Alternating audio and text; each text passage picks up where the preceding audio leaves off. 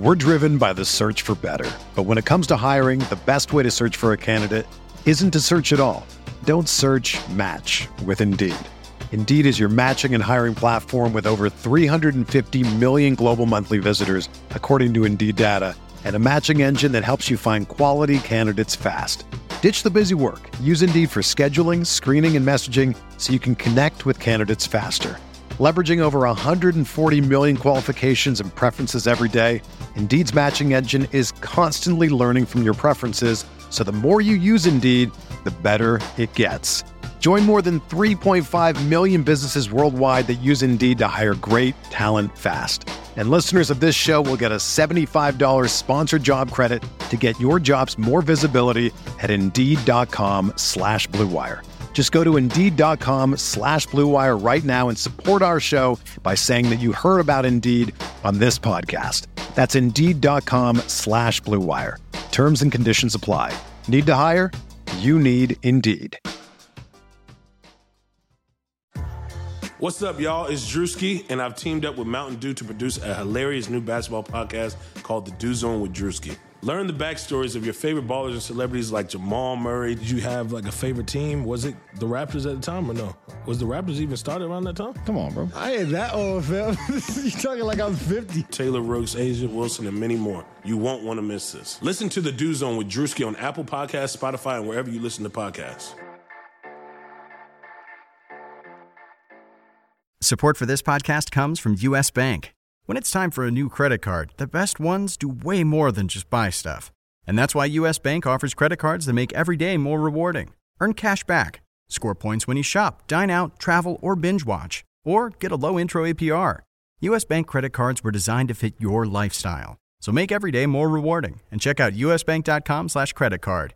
U.S. Bank credit cards are issued by U.S. Bank National Association ND. Some restrictions may apply. Member FDIC. Most Tuesdays are just Tuesdays, except at Buffalo Wild Wings, where Tuesdays are Wing Tuesdays. But now even Wing Tuesdays aren't just Wing Tuesdays, because Wing Tuesdays are half-price Wing Tuesdays, which means your boring Tuesday that became Wing Tuesday now costs you half as much. In case you're confused, we have half-price Wing Tuesdays. We do it for you. Buffalo Wild Wings. Wings, beer, sports. Prices and participation vary. See participating locations for details. Void where prohibited.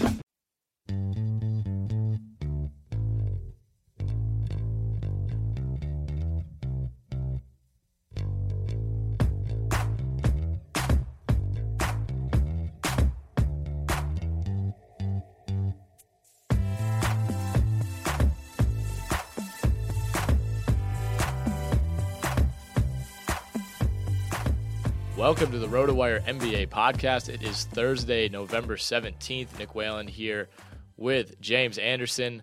We're going to talk a little more college basketball on the podcast today as it relates more so to the NBA draft. James wrote a piece on rotowire.com that went up yesterday, kind of scouting all the prospects from the Kansas-Duke matchup in the Champions Classic on Tuesday. So we'll talk a little bit about that game. We'll touch on the Kentucky-Michigan State game also on Tuesday night. That one was a bit of a blowout. Didn't really get too many takeaways there, but a lot of prospects were in action on Tuesday night. A lot of prospects were in action around college basketball through this first week. So I guess we'll start with the article. We'll get into some other more specific draft-related things as we go on.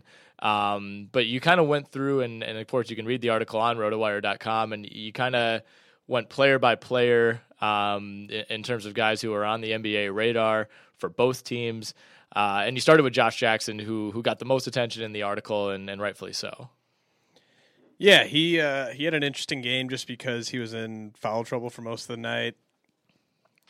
Still was pretty excellent whenever he was out there. Just hard to really see any flaws in his game, especially when you kind of project ahead a couple of years. It's really hard to sort of see where he's going to have struggles. Excellent at scoring in the half court. If he's being guarded one-on-one, there's just nobody that's really quick enough to stay in front of him, especially if he gets ahead of steam. Incredibly bouncy, kind of reminds me of Andrew Wiggins in that way. I thought you were going to say me, but yeah. Where it's just like instantaneous, like just off the ground. And there was a play, I put video in of him getting a quick turnaround, sort of hook, I guess, off, and it's just, Kennard for Duke just has no chance. Athletically, he's just going to dominate against most players that try to guard him this year. Really, really smooth and finishing with one hand, either hand kind of around the rim. The jump shot, the form isn't all that great, but the fact that he's comfortable with it from NBA range, pulling up off the dribble, I'd say he's kind of ahead of schedule with his jump shot, just relative to like how many tools he has athletically. I think a lot of the type of prospects like that, especially on the wing, take a couple years before they even comfortably shoot the 3-point shot, and he's already there. Would expect him to enter the NBA as a rookie, kind of shooting in the 32-34% range maybe, which isn't amazing, but given how athletic he is, if he enters kind of shooting even just 32%, then I think you can safely project him to get to 36, 37, 38% in his prime years, and that's really kind of all he needs to do is just keep teams honest, because if they have to respect him, then the pump fake becomes a huge weapon for him. He missed all 4 of his free throw attempts in this game, so that's kind of something to track. He made his only 2 free throw attempts in their previous game against Indiana, so I don't really see any reason why he wouldn't end up being at least like a 75% shooter from the line, but that's definitely something to keep an eye on. The only other thing that sort of stood out to me as maybe a negative is his reaction to getting those fouls called on him. It was a little Boogie Cousins-esque in terms of just how, kind of whiny it sort of seemed. Like not to even. Be fair, that game was officiated way too closely. Yeah, for sure. He did end up fouling out, and there was some reaction, and so he gets a tee because he slaps the ball. It's a dead ball, and he slaps it out of a Duke player's hand and gets teed up. I don't really care. I mean, like he's still a kid. Like, you got to remember that with all these guys. Obviously Bill Self will talk to him about that. It probably won't ever happen again. I wouldn't even mind as much if he was kind of arguing or sort of pleading his case with the officials in just the way that you usually see players do it. But it was just sort of more of a, like, he was just really sad and whiny. It was more whiny than complaining. And it was sort of to his teammates too. Right. That's almost. I mean, I would just. Well, I think it's difficult for a guy who comes in as the number one recruiter, consensus top 3, depending on who you ask. Like, I don't think he probably ever really fouled out of games. Yeah, and I'm not even dinging him for that. It's just along with the free throw shooting, something I would. In February and March, I would like to see him be a bit more composed out there. I think he will be. And yeah, I'm not super worried about it, but that was the only really negative takeaway I had. Did you really see anything that's going to stop him from having success at the next level? No, I mean, like you said, he only played 18 minutes, so 15 points in 18 minutes looks great. 7 of 9 shooting, did most of his work around the rim, hit 1 of 2 threes. The free throws, whatever. I think he'll be fine there. This is just, playing in Madison Square Garden in your second career college game. Didn't rebound overly well, but again, it's tough to really get a gauge in only 18 minutes. The thing about Jackson, he's gotten all of the comparisons that you get as a bouncy 6'8" wing. I've heard Paul George, I've heard Tracy McGrady, Andrew Wiggins, of course, is kind of the obvious one with the Kansas connection. I think he's more similar to Andrew Wiggins, really, than I had thought. I thought he was a little bit smoother, in watching his high school film than Wiggins was. Wiggins probably an even more explosive athlete, which is saying a lot because Jackson's an insane athlete. But I think Jackson's a little bit slighter in terms of frame at this point in his career. He's just over 200 pounds at 6'8". Obviously, he'll add on weight as he goes. But I could kind of see him having a Wiggins-type year where there are some games where he'll only have 8 points and only take 7 or 8 shots. And part of that is because he's playing with Frank Mason and Devontae Graham, who are great veteran players who are going to take a lot of shots. Yeah, I don't really want to get into, pigeonholing him with a specific comp this early, but I mean, you see just bits and pieces of similarities with a lot of guys. Wiggins, I think, in terms of his body, I definitely see some comparisons there. I think he's a bit more assertive with the ball than Wiggins was as a freshman. and I think a bit more willing defensively. Obviously, like you said, 18 minutes, didn't have a ton of chances, but incredibly quick twitch, like in the passing lanes. I think there's, to me, just physically and just where, like, the way his 3-point shot looked kind of reminded me a little bit of Kawhi Leonard when Kawhi Leonard was in college. He's a better athlete than Leonard, obviously. He's much further along at this point in his career than Leonard was too. I mean, I'm not throwing a Kawhi Leonard comp on him, but that's sort of the type of developmental road I'd like to see him go down, where he really embraces being a two-way player. I think when a guy like that is gifted with that much natural athleticism, it's really a shame when they don't put it to use on both ends. So I think that's something I'd really hope that he continues to refine. Mm-hmm. I think he's smoother than Wiggins too. If we want to stick with him with that, I think, like, in the open court, he kind of glides a little bit more. Like, Wiggins still to this day is very, everything's kind of a direct cut, in like a Z type of shape. Whereas with Jackson, he can kind of weave a little bit more. He's more comfortable going left, I think, than Wiggins definitely was as a freshman. His ability to dribble and finish with both hands, I think, is really impressive at this stage. I was listening to a pod, I want to say it was the Ringer podcast, with Frazier and Mark Titus last night, and they were talking about Devontae Graham and pretty much summed it up. And there's a lot, it feels like every year there's 10 of these guys across college basketball. It's like, you can't really say what's wrong with Devontae Graham when you talk NBA. It's like, he's a little bit small, but he's 6'2". Like, it's not terrible, but he's just one of those guys that you just know is going to have a hard time making it in the NBA, even though he's a great, great college player. I think he's going to carve out, at least like a 4 or 5 year career as a backup guard, probably a backup point guard. It's just, I mean, it's obvious to why he's not that appealing at the next level. It's because he's a natural 2 guard who's in a point guard's body.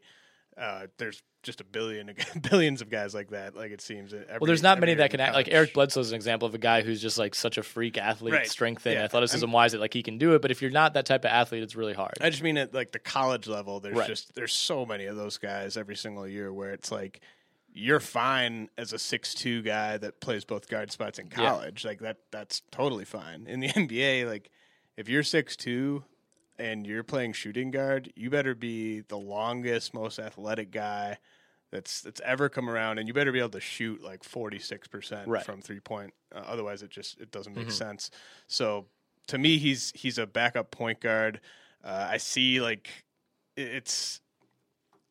I kind of compared him to Patrick Beverley with like a little less dirtiness and like a little less attitude, and maybe a bit more polish and skill. Like, I think that he could be that type of point guard who really, or maybe even like a poor man's Avery Bradley, where he makes, the reason he's on the roster is because of his defense against opposing point guards, specifically just absolutely shutting down like the opposing team's backup point guard. I could see that being sort of his calling card, and he needs to continue to. He's shot it really well his first 2 seasons. Really needs to keep that 3-point shooting efficiency in the mid 40s. I think, for it to all work out for him. But a guy that I love watching in college. I mean, to me, the guy on this team, other than Jackson, who's exciting for the NBA, is LaGerald Vick, who probably won't. I mean, he played a decent amount in this game just because Frank Mason was in foul trouble. But I see LaGerald Vick as sort of being maybe next year's like OG Anunoby, who kind of people graduate and he kind of comes in next year and is maybe the if not the go-to guy, like the second option, and really just flies up draft boards, ends up going in the middle of the first round just because he's such a freak athletically, and he does have the size to profile as a shooting guard at the next level. Yeah, he was one of like 7 guys on this Kansas team that has the like fade into fro look. Like, the entire team had it. Like, when I turned that game, I'm like, oh no, I'm not gonna be able to keep any of these guys straight. I love Jackson's got even more of a fro than anybody. I mean, it's close to Josh Childress levels, and I don't throw that term around lightly. It's not quite Bembry. Well, let's look at the Duke side. We can talk about Frank Jackson, but he's kind of in the same light as Devontae Graham. To me, great college player. You just kind of know there are limitations there. But Duke, without 3 of the best players from that star-studded freshman class, what do you see as like the limitations with Graham? With Frank Jackson. Oh, with Frank Mason. Oh! I thought you Frank Mason. About, no, sorry, no, I kind of went back and forth. Frank Mason's not going to play in the NBA. No, again, he's just one of those guys. Like Graham has. There's a problem if you're playing at a school like Kansas and you're still in school as a junior or a senior. Yeah, Graham to me will play in the NBA. Not in like a major role, but he will play. Frank Mason could be like a Yogi Ferrell guy, where it's he gets like a 2-month cup of coffee with the Nets. Maybe. But that's the ceiling, exactly. right? Like I think Graham could have a multi-year career as a bench guard, whereas Mason's just a nothing for pro terms. All right, let's talk about Duke. As we said, there's foul trouble all over this game. Duke had 4 players with at least 4 fouls. Kansas had Jackson foul out. They had 4 more players with 4 fouls. The game was slowed down. It was kind of amazing, really, that it got to 77 points with as many stoppages as there were, and with the athleticism and the ability to run for both of these teams. But Duke only played 7 players. They basically played 6. DeLaurier came in for like less than a minute. It was basically a 6-man rotation. They're without Harry Giles. They're without Jason Tatum. They're without Marcus Bolden. That meant we saw a lot of Chase Jeter, who was interesting. You should enjoy his playing time right now. Right. I think you could kind of see why he had a really, really hard time ever seeing the floor last year. The athleticism's there. The skills you can kind of see are there, but he just did not look ready. He's a stiff. It's just... He looks like when you're getting ready for like the opening tip and you kind of look around at everyone, you're like, oh, he might be interesting, right? And then once the action starts, then you're just like, oh, never mind. Yeah, one of our colleagues said to me yesterday that he's like, he would be so awesome at like a mid-major school, but he does not belong at Duke. Yeah, for sure, or just in the Big Ten. Sure, or in ACC, yeah. Well, that works too. If like Chase Jeter goes to Purdue for 4 years, he's dominating in the Big Ten by his 4th year. Yeah, we'll talk about Purdue later. I got some Purdue thoughts for you, but tell me about Duke. So of these 6 players, basically that we saw for Duke, Boilermaker teaser. Yeah, I'm sure a lot of Boilermaker fanatics listening to this.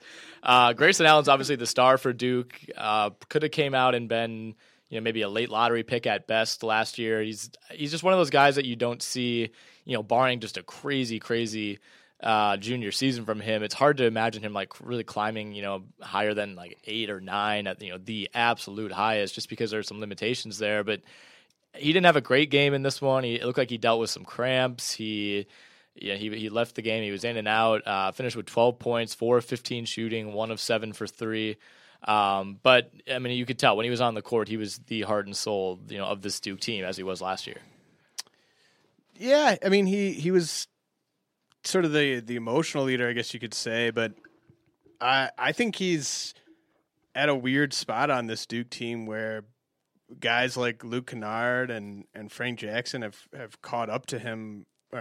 Kennard's caught up to him. Jackson's on the team now, and I look at those 3 guards. They're basically, to me, at least they're all being used sort of in the same way, where they're basically 3 shooting guards, and Allen and Kennard have kind of been taking the ball handling duties for now, but Jackson probably gets a bigger share of that as the season goes on.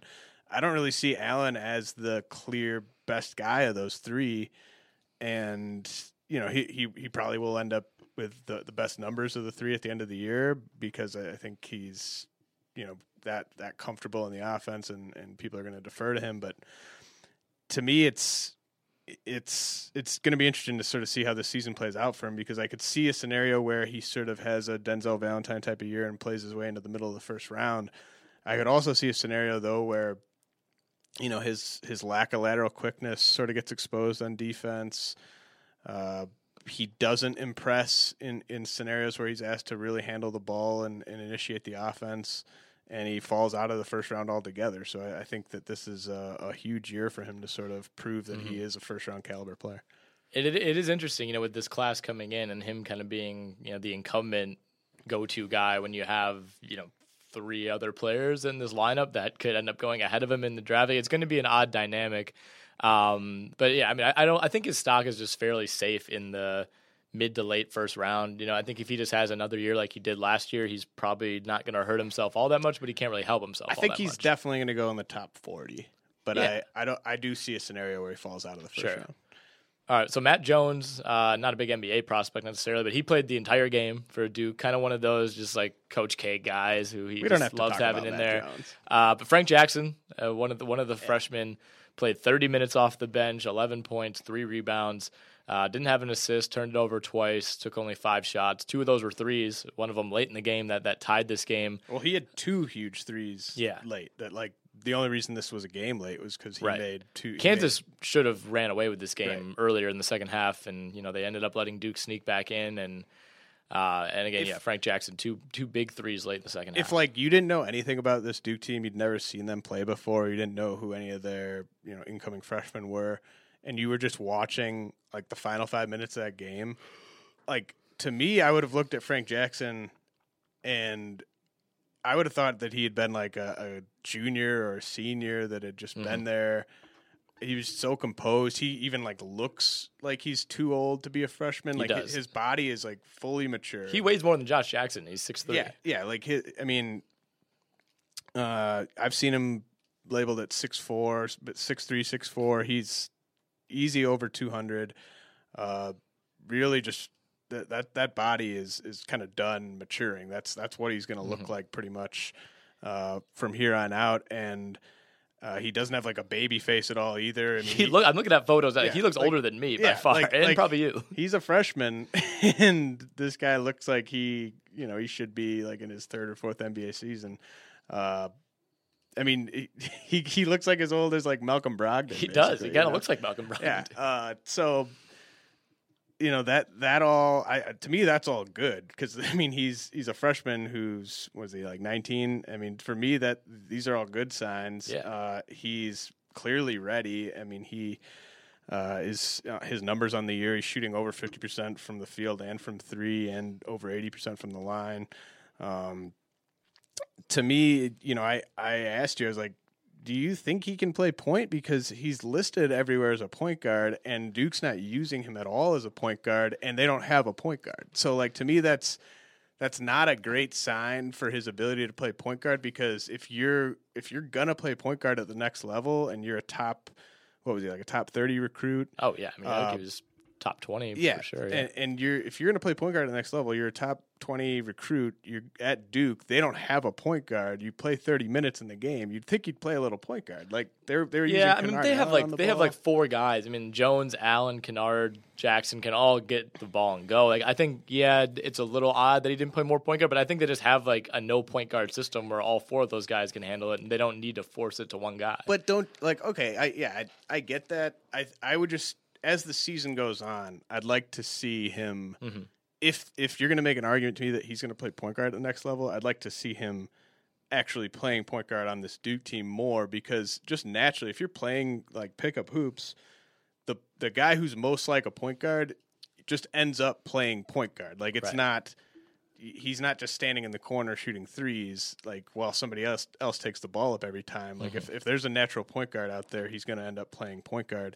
And, like if you're Eric Bledsoe and John Wall's out there, I understand playing off the ball if you're a natural point guard. But if there's Grayson Allen and Luke Kennard out there, just 2 natural shooting guards, then you'd think that you would take over in that role. But the thing is, like, I actually think he could play a sizable role at the next level, even if he were to be a shooting guard, because to me I see like a lot of Wesley Matthews. Yeah. The 3-point shot is really solid. Size wise, I think he can handle.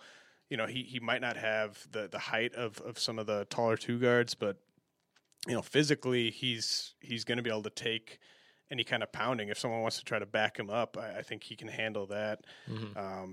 I really liked what I saw, and I'm seeing where like he's listed at certain places in terms of where he might go in the draft. To me, this is a guy that is going to be going in the middle of the first round by the time June rolls around. Well, I was going to ask you, like, what percentage, I guess, would you say he is to come out? Like, I don't think he's a guaranteed one and done at this point. I think he's a guy who could be like a Devin Booker. Obviously, they don't play similarly, but like, I don't know if anybody was like, all right, Devin Booker for sure one and done. But then, come mid-season, it was like, all right, this guy's ready. I think he like I think he's good enough that he's gonna by the time it's time for him to make that decision, people are going to be telling him, you're probably going to go in the top 20. And I think at that point he comes out, especially if this Duke team at full strength should win the national title. Right. Well, I think it'll be a lot like that, the Towns Booker Kentucky team, where the profile of the team, I think, lifted all those guys a little bit. It was like, does Booker go as high as he does if Kentucky's not playing on TV every single night and everybody knows who he is? Like this Duke team is going to be very similar once they're back at full strength. Yeah, this is this isn't just your average year preseason number one. I mean, this is like a special group of this team. I mean, Kansas players. is awesome. Kansas is probably going to be a top 5 team when it's all said and done, and once Jackson gets going. And they're going to be a number 1 seed. Duke almost beat them without 3 of what will probably end up being its 6 best players, and they played 6 guys for the entire game, and we're in foul trouble. Right. So, and their best player, Grayson Allen, had what might be one of his worst games terrible of the year. game. And Emil Jefferson turned it over 7 times and fouled out. They just got nothing from half the roster and still almost You're won. gonna flash forward to February, and Frank Jackson, who we just got done pumping the hell out of, is going to be playing 24, 25 minutes a game. On most teams, he would be playing 35 minutes a game, and whoever their 6th and 7th meant, Emil Jefferson's going to be playing 20 minutes a game. Mm-hmm. They're so loaded. We can talk about Luke Kennard really quick. I hit you up after the game, and I was like, I really like Luke Kennard. I don't know what that says about me, but I like him.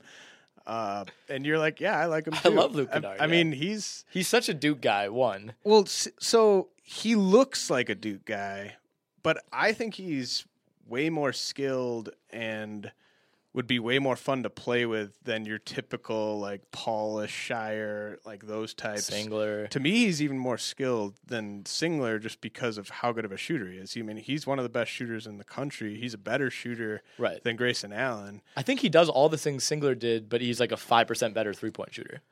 Yeah, I mean, yeah, for sure. And so Singler, and to this day, this is a problem for him. He's just such a tweener where he's kind of a small forward, I guess, but he's not a small forward in the NBA really. And to me, Kennard he's listed someplace at 6'6", probably closer to 6'5".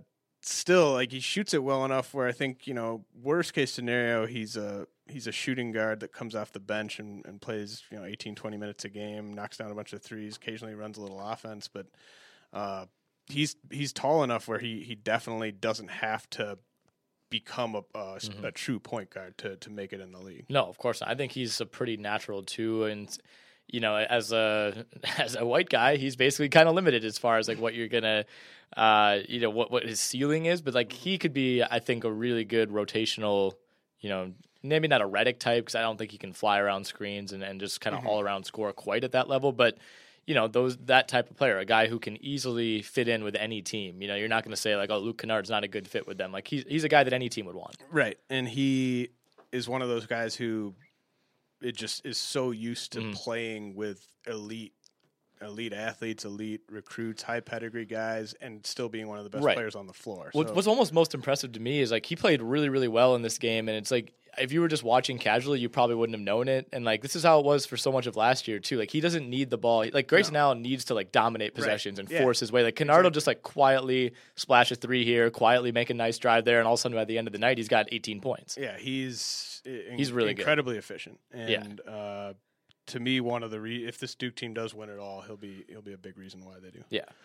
So real quickly, let's talk Kentucky, Michigan State. We didn't get to catch this one live as we were playing an absolutely horrific game of intramural basketball at that point. Maybe the worst floor on which I've ever played a basketball game. Kind of lucky that no one got hurt. About as good a floor as we deserve. Very true. But Kentucky, speaking of floors, wiped the floor with Michigan State, 69-48. This was a rough one for Michigan State. I think they played really well over the weekend against Arizona, a good Arizona team, maybe got inflated a little bit. And now this is a reminder that they lost a bunch from a really good team last year, and they're really young, and they're not quite ready for the talent level of this Kentucky team. No, I mean, this is This was just bad. not a good Michigan State team at this point in the season, just because of it's a unique Michigan State team in that they don't have a lot of their upperclassmen that they would have had for injuries and guys going pro and stuff. So it's really the three of their best players are freshmen, and that's pretty rare for a Michigan State team. Miles Bridges is really the only reason to watch them right now. To me, he's the type of guy that's a freshman who people that love college hoops are going to get way too excited about in terms of what he's going to be in the NBA. I feel like this is targeted at me, but continue. And I mean, to me, he's like a guy that's going to go in the teens in the draft. I could be wrong, but I mean, I think people, like especially Big Ten fans that watch him play, are going to be like, oh man, is this guy like in the running to go number one? Like, it's like, no, he has plays where he looks like he should be, but then he has games like this where he has 9 turnovers. He falls in love with the three. To me, he's kind of a tweener, because I think ideally the way he plays would be maybe best as a small forward. I think he's kind of got a shooting guard's body though. Well, he has like a shooting guard's height, a small forward's like size in terms of like width, and then and he has athleticism to play anywhere. But he needs to like get 3 inches taller if he wants to be a 3. To me, he's Rudy Gay but 2 inches shorter, which isn't great. I mean, he'll get drafted plenty high, and he's gonna dominate in the Big Ten for most of the season. But I mean, he's certainly worth watching. He's a top 3 athlete in the country. Malik Monk playing on the other side of this game is probably in there too. Monk's a monster. Monk's another. Actually, those are the 2 freshmen that I think are going to get the most from the college basketball watching crowd. Like, they're going to be like, man, like what's Monk going to? Is Monk going to be like an all-star in the NBA? Like, no. Monk just screams Ben McLemore to me, like that career arc. I haven't really thought about this, but he screams something. He's not a. He's just a gunner. Like he's just a guy that just scores, and that's really kind of all he does. He's an awesome dunker. He can shoot it from anywhere. Is extremely confident. Will keep shooting regardless of how many have gone in. 7 threes in this game. That's obviously the thing everyone's talking about. 7 threes and 23 points. I mean, that's not all that impressive for a guy with his athleticism. Okay, but he didn't need to do anything more than that. I mean, they won by 21. The guy that I think is the toughest guy to evaluate that played in this game, I feel like, at least I sort of think I know what Malik Monk and Miles Bridges are. De'Aaron Fox is tough, because I think you love a ton of what he does in terms of the speed and the willingness to set up his teammates. He gets the stupid John Wall comps that I don't really like. He's not John Wall. But I don't like the size, or the lack of size, I should say. And I mean, I think if you're going to be that slight, you have to be so good in the areas of, passing and shooting. I don't know if it's there to me. I think he's got like all the tools to be really, really good. But like you said, I think the size, that's what separates him from Wall. Like Wall was a good like 2 inches taller and probably 20 pounds heavier. Like you could see, I mean, Wall looks now like he did at Kentucky. Like he was a freak. Wall's a skinny dude, but not like, he's skinny in like NBA terms, but in like point guard, he's 6'4", and big. he's got some wide shoulders. Like he doesn't have much body fat, but he's not a meek dude, and I think De'Aaron Fox kind of is. Yeah. He could definitely stand to gain 15, 20 pounds, but I don't think he has the type of frame where adding that type of weight is easy by any stretch. Like even if he's in an NBA conditioning and weightlifting program, it's just not the type of frame that he's going to be able to easily add muscle mass to. He's almost got a Brandon Jennings type of frame, yes. where like Jennings I think was even skinnier. Like Jennings was crazy skinny, coming out of high school, and he's gotten a little bigger. But like Jennings is still tiny, and it's kind of that type of thing where like clearly the skills are there, the speed is there, but like at some point when you start running into NBA sized bodies, you can't finish over them like you did in high school. Just seeing the Klay Thompson Coors Light. Yeah. Weird, right? That's coming on the TV in the studio. Like that, who drinks a Coors Light after a Wednesday night win in Toronto? I don't hate it. We were talking offline or online, but off air about it, and I said, well, it could be worse. You could have been drinking a Budweiser, and you're like, oh, I'd take Budweiser over Coors Light any day. Coors Light, one, don't people think Coors Light is the same as Keystone? Like they think it's the exact same, just in a different bottle? I think sure, that theory is out there. I don't know if I buy it. So I hate Keystone. I really don't like Coors Light.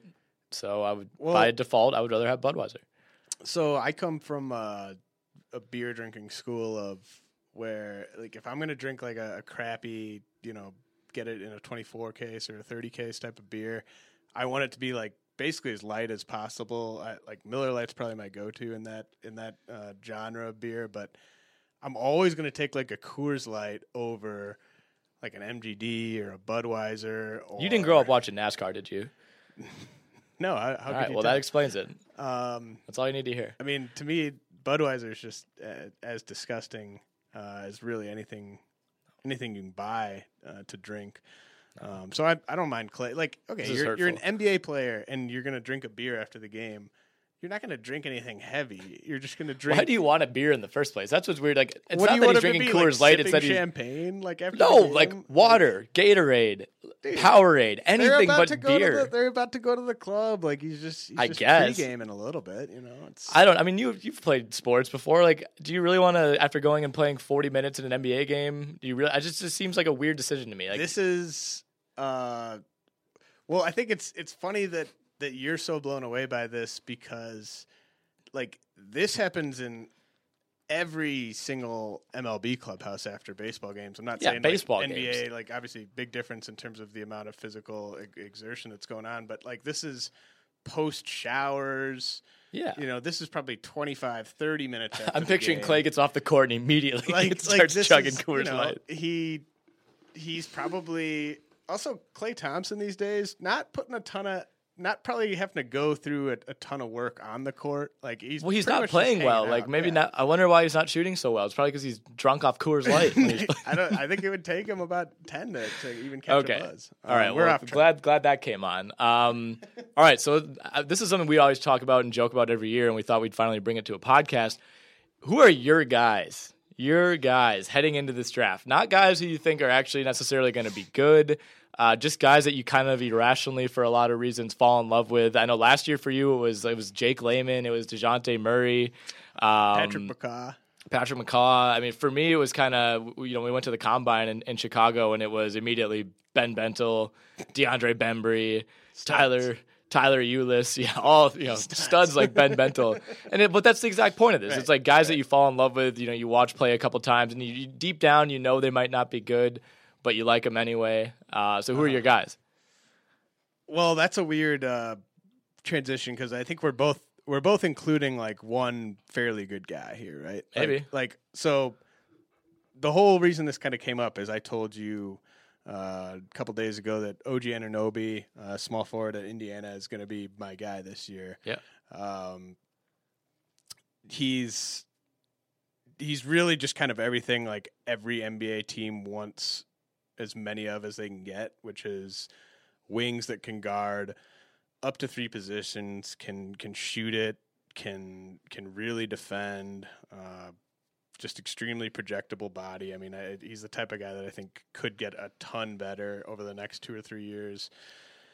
To me, in the most recent update, I've been ranking the top 10 prospects for the draft. I most recently moved him up to 8.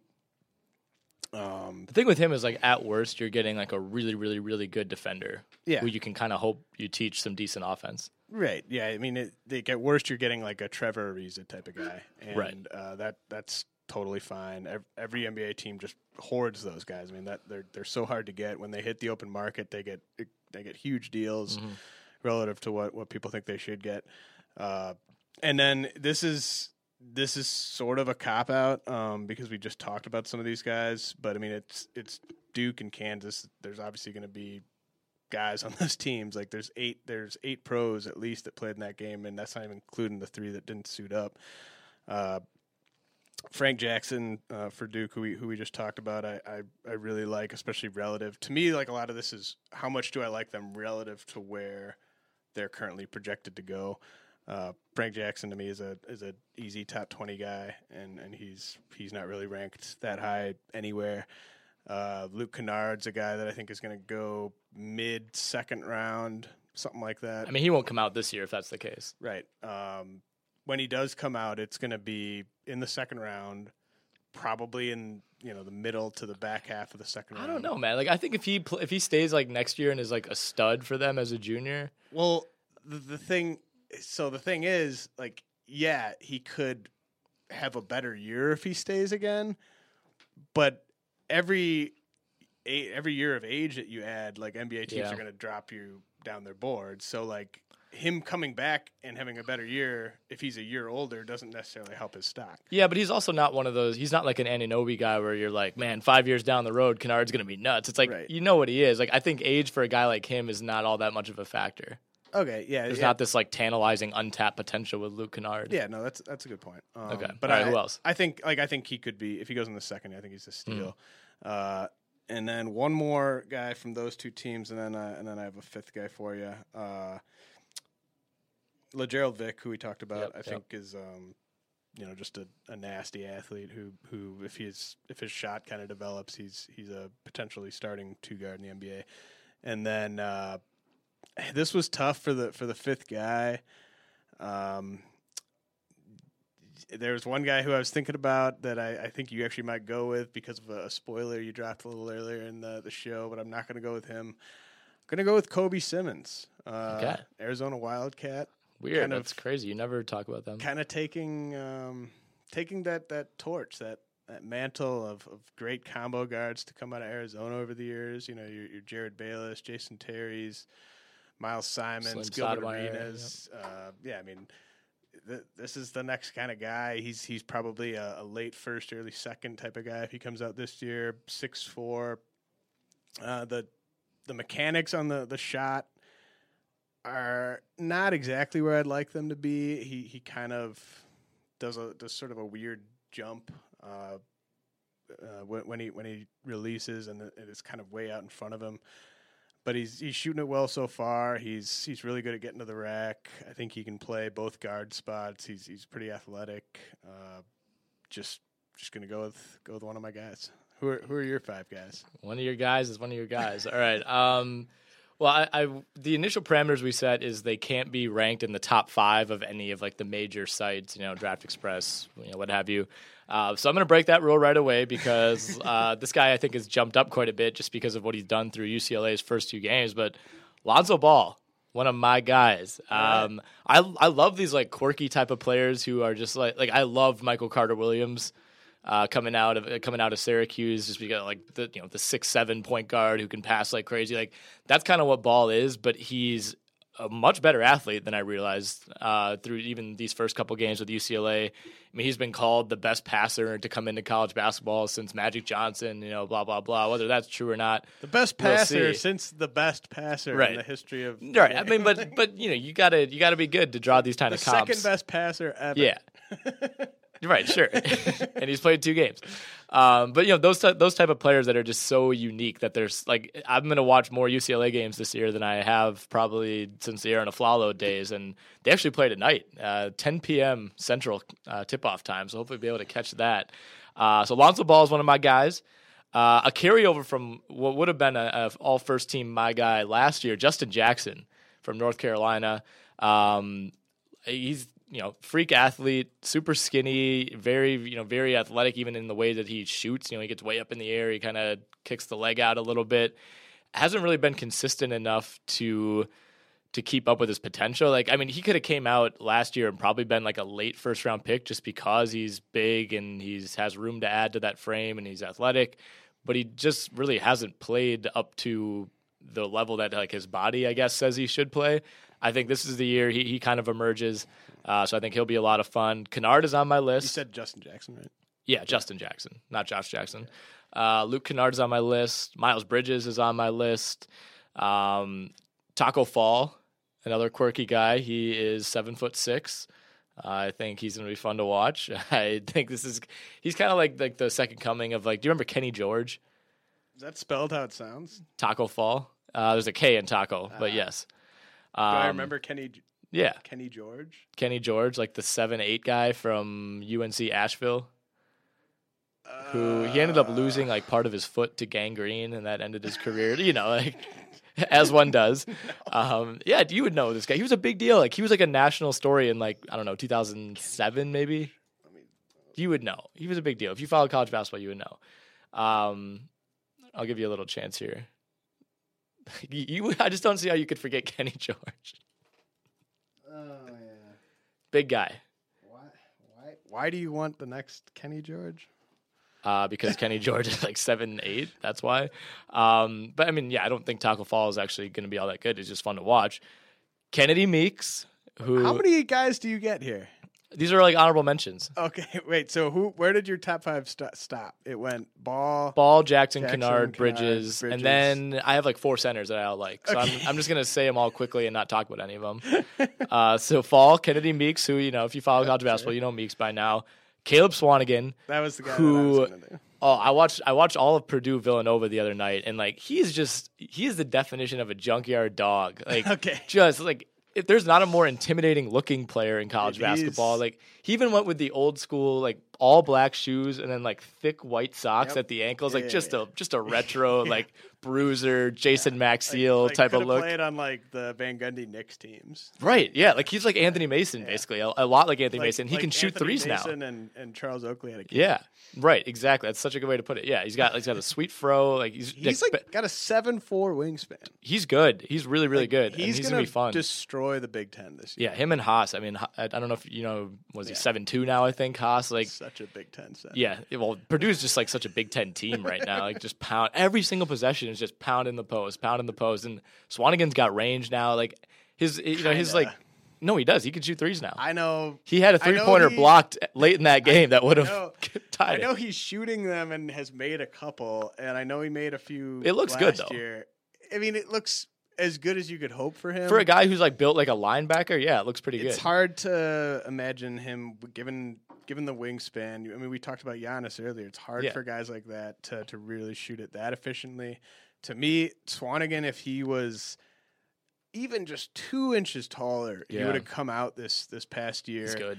But I think he weighed under 6'8" without shoes. The vertical isn't really there, so like the wingspan, he's not totally unathletic though. Almost gets it's tough. I mean, I love him. I think that there's a legit chance, especially if he can even just shoot like 32% from 3, that he could be starting. Like, I mean, he could have maybe even like a poor man's Serge Ibaka type of career. I think he reminds me a lot of like a more physical Patrick Patterson. Okay. Yeah, I mean, that definitely goes the junkyard dog route. Right. Well, real junkyardy. One of these days we'll have to put together our all junkyard team.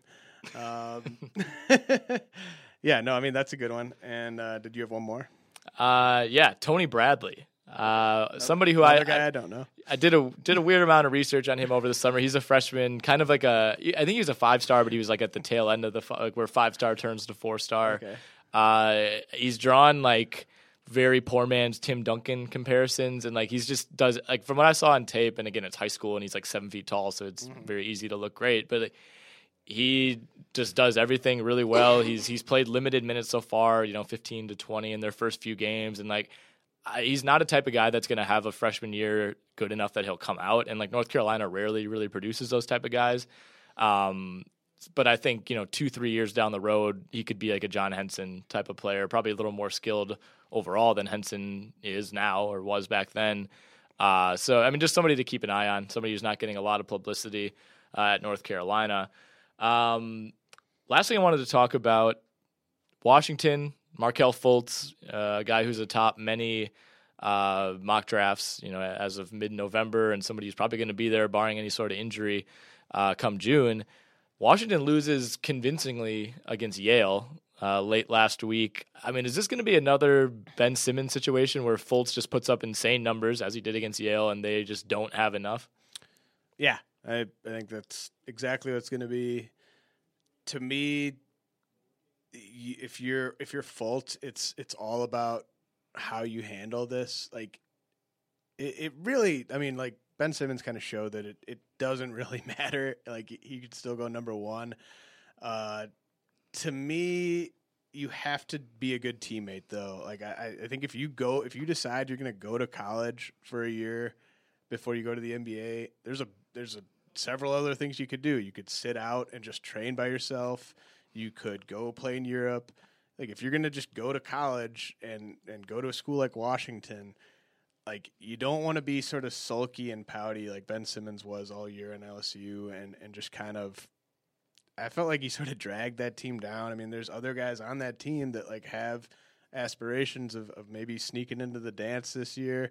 And especially if you're a point guard, I think that there's some responsibility there to really, kind of be all in on this season. I mean, they might not have the guys to get in, but I think the LSU thing really went south kind of halfway through the year when it started to look like they actually weren't going to get in. Like this time of year last year, everyone still kind of had LSU pegged as like getting in. Like, I guess like midway through the year, everybody was like, like they kind of had the benefit of the doubt. Yeah, like everyone was like, well, I guess they're not going to be like a top 2 or 3 seed, but they'll get like an 8 or 9 seed. It'll be fine.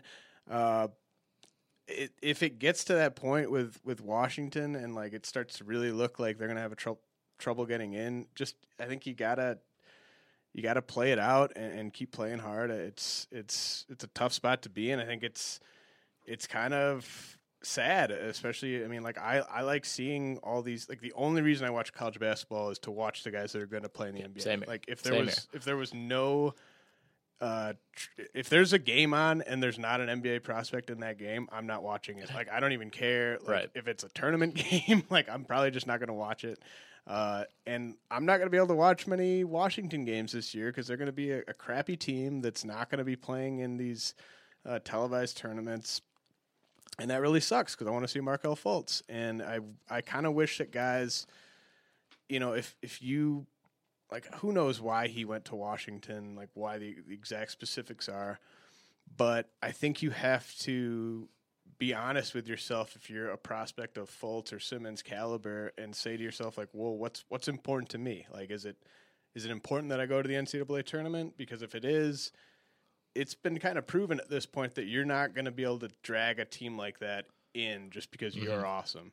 So I think if it matters to you about going to the NCAA tournament, you got to go to a better school. If it doesn't matter and college just doesn't really matter to you at all, like you don't have to go. Like nobody's making you go for a semester just to kind of play 30 games, 32 games or whatever. Right.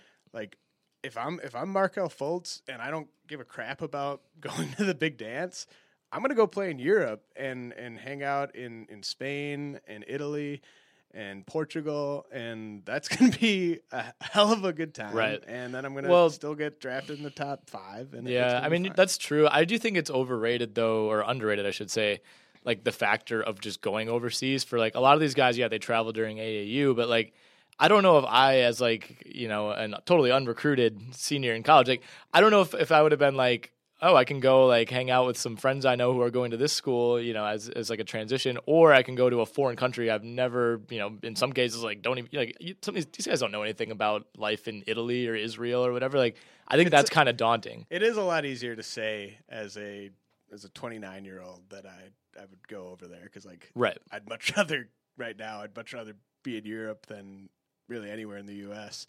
Come on, but I mean, I guess if you're 18 or whatever, you want to go hang out with like the cute chicks in the Pac-12. I get that, but I mean, you could do that at UCLA or Arizona and still be on a really good team. Okay, is this just a pitch for like Arizona recruiting? Go to Arizona, kids. Cute chicks.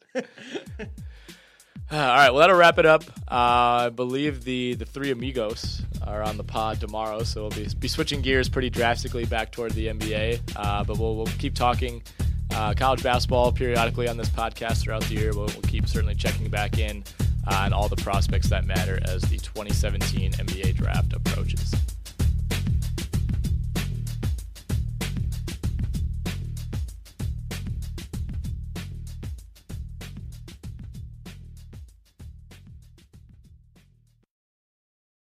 It's happening daily. We're being conned by the institutions we used to trust. The mainstream media is distracting us with meaningless headlines instead of focusing on the harsh realities facing American families. Time is short before something big happens, and that's why so many folks are preparing. They're becoming self-reliant by investing in emergency food storage from My Patriot Supply. Go to MyPatriotSupply.com and secure 4-week emergency food kits for each member of your family. Each kit contains tasty breakfasts, lunches, and dinners, averaging over 2,000 calories per day. Save $50 on each 4-week food kit you purchase. Plus, get free shipping on Ready Hour 4-week emergency food kits. You're not ready if it's not Ready Hour foods. At My Patriot Supply, you can also get solar power generators, water filtration units, heirloom seeds, and survival gear. Order by 3 p.m. and your unmarked boxes ship the same day. Shop MyPatriotSupply.com today. MyPatriotSupply.com.